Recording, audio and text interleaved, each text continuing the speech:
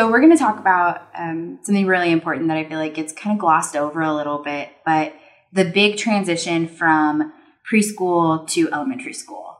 There's a lot that changes, right? I'm not there yet. I have a 2-year-old. He's awesome, but we still have some time. So I just kind of want to ask you guys some questions and kind of get your experiences, because you guys are there. You're living it right now, or you've lived through it, or you're about to go through it another time. Like, it's so awesome that you guys are here and you're willing to share those experiences with us, and we really appreciate that. What has been the biggest struggle for your kid during this adjustment? For me, my 2 girls are totally different in personalities. So with Elizabeth, my oldest, the biggest struggle was probably following along with the class routine. Like, she's very outgoing, very independent, very just bubbly and exuberant.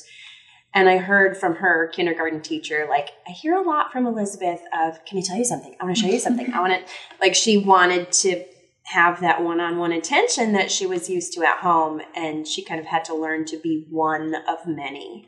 So that was the thing with her. And then with Anna is much more reserved. And so my biggest concern with her was going to be the social aspect, and putting herself out there and not just following along, but interacting with the other kids as well.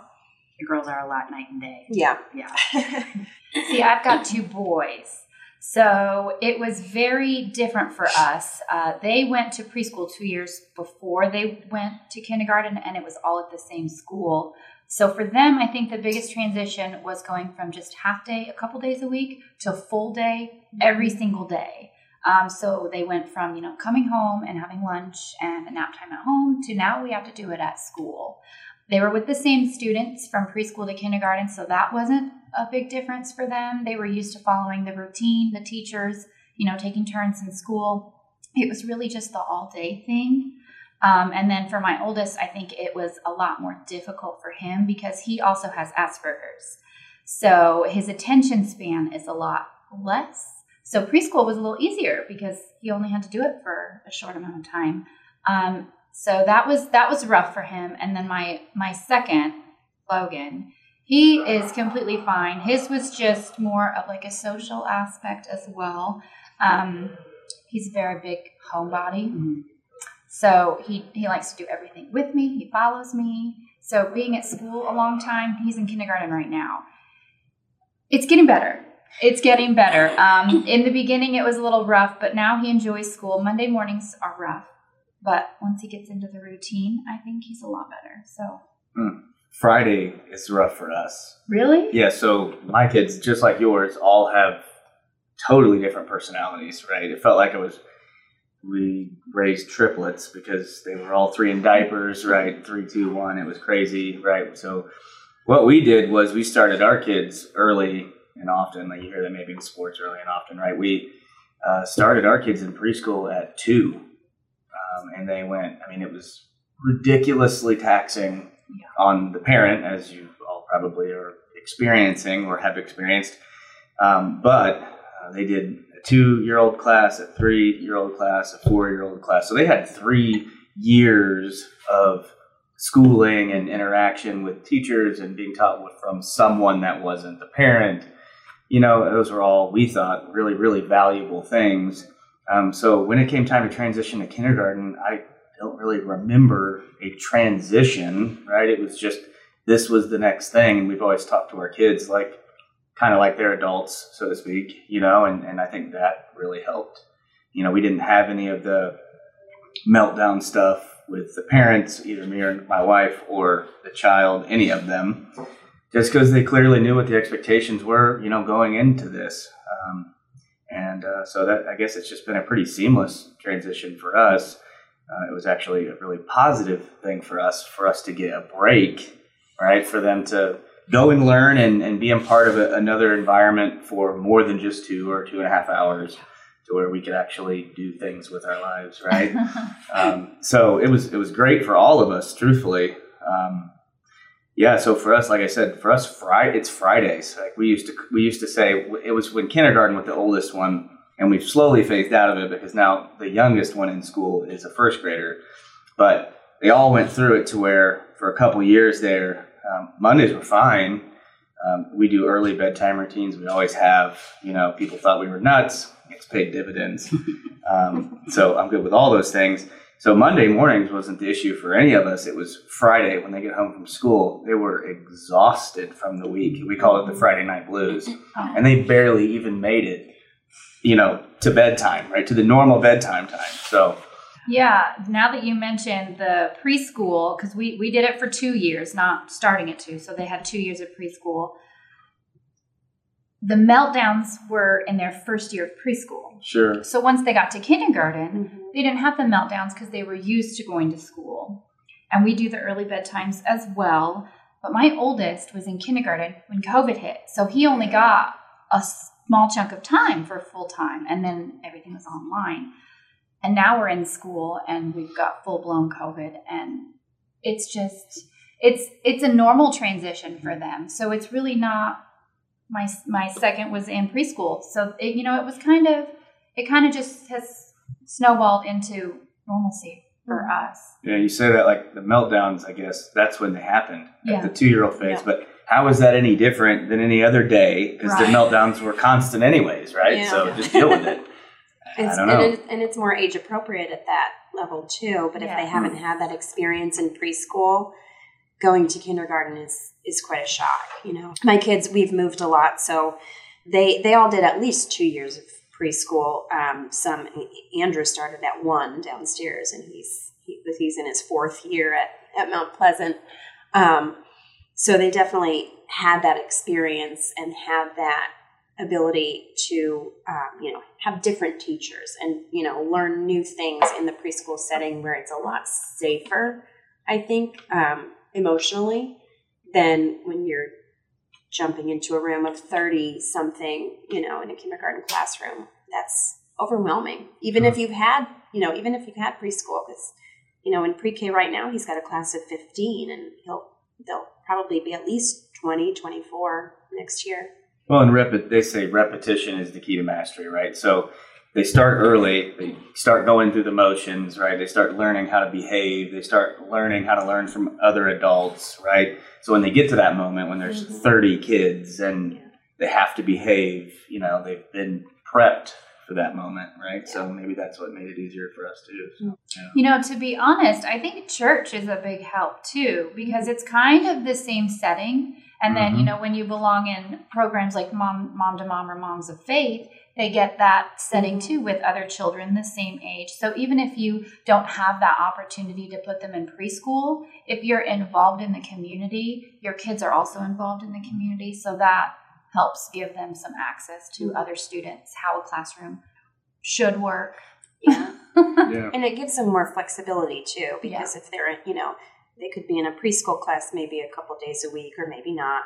And then in the church with, different leaders, different kids, and then maybe something else for the moms group, So they learn to kind of adapt in different situations, even though they don't know they're learning that. But they learn that, okay, in this room I have to follow these people and these rules. And I think that's really helped all of my kids, just doing a lot of different things with them. Isn't that a lot like life, right? Yeah. Preparing them to leave, right, one day and to be able to adapt and all those things. So what's the biggest piece of advice you would have given yourselves as you're reaching this point in life? Everything's going to be fine. Just breathe. Yes. They're going to survive. I mean, we had a really rough kindergarten year with my oldest. Karen knows, it was awful. There was just clashing with the teacher, with other students. It was bad. And I was constant back and forth. I'm going to pull him from school. I'm just going to homeschool him. But I had to remember to take a step back and let the school handle it, because I can't control everything. It's my job to help him at home and prepare him for what's going to happen at school and in life. So that was really big for me and for him, because I think I was putting a lot of pressure on him, and that's just making it worse. So everything's going to be okay. Just take a step back and let life happen. I think I already kind of said it. For us, it was early and often, just started from early age, I guess 1, which is amazing. I think we might take you up on that. We might do that with our first one. But you brought up an interesting point that we haven't really talked about yet, which is homeschooling. And it's like an increasingly popular thing to do for lots of different reasons, for lots of different people. God love them, I could never do it. There's nothing wrong with it. I have no negative about it at all. But I think, we kind of touched on it earlier about preparing them to leave and to be able to be in scenarios that are uncomfortable and challenging in different settings. And like, to me, that's what sending them to school does, right? And, I've got some of our best friends, they homeschool, and I'm sure they're doing a great job. I mean, I don't know how they're doing it, but they are. And my only thing is like, the only negative is your kids are missing out on all these challenging social interactions with kids and other adults and other teachers. And, so I guess for anybody listening, I might encourage them that is considering or very certain they're going to homeschool, maybe to consider to not, I don't know. I definitely wouldn't do that different. Yeah, consider it, and like I said, my good friends that do this, they're, when we talk about that, right, because we can have open and honest conversations amongst friends. And I say that to them and they're like, well, that's what we do with church, and they're heavily involved in the kids program. And it's like, well, you're not wrong, right? Yeah. So there's obviously the other side of the coin, right, with that conversation. So I would say my advice, I guess, is more practical. Like, really familiarize yourself with the methods of communication for the school, because the first time my kids went into kindergarten, it was overwhelming. Even just the number of emails I would get from the school. But also like the different apps that every teacher is different that they use for communication, how to see their grades, because now everything, it's so different from when we were kids and we'd get a paper report card a couple times a year. And now everything is online and it's instant and you can see it all. And it really is overwhelming. Like, I've got apps for each of my kids' teachers. I've got an app to check where the bus is. I've got an app for the school lunch and then for their grades. And it's a lot. So I would say, before your kid starts, like, look at all of those avenues, familiarize yourself with them, and decide which ones you're really going to, pay attention to, because you can't look at everything. It is overwhelming. And I did not realize that before my daughter went to kindergarten, just how much information was going to be coming at me.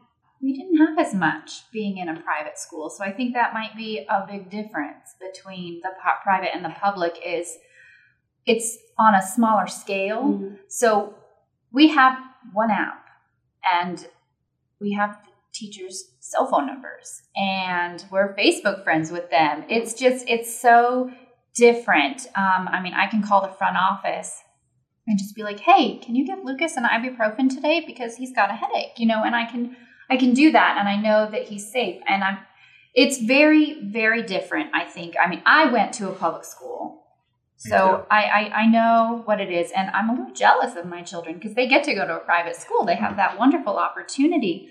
But on the flip side, I don't think that they're getting the same experiences that I did because sports aren't offered as they would be in like a public school. All the opportunities, like they have computer lab, they're doing Spanish, but it's on a smaller scale. And I think that it will prepare them for life in a different way that your girls will be prepared for life. So it'll be interesting to see if they're growing up together because they see each other all the time, the differences in how they treat life as they get older. It's funny because I'm the opposite. I went to private school and my kids are now in public school. So I see the same thing, like, oh, they have more options. Yes. But, I took French in elementary school and we went to church and we did, concerts and prayer services and all sorts of things that my kids don't get to do. And I wish they had access to that, but at the same time, they have other things that they can do.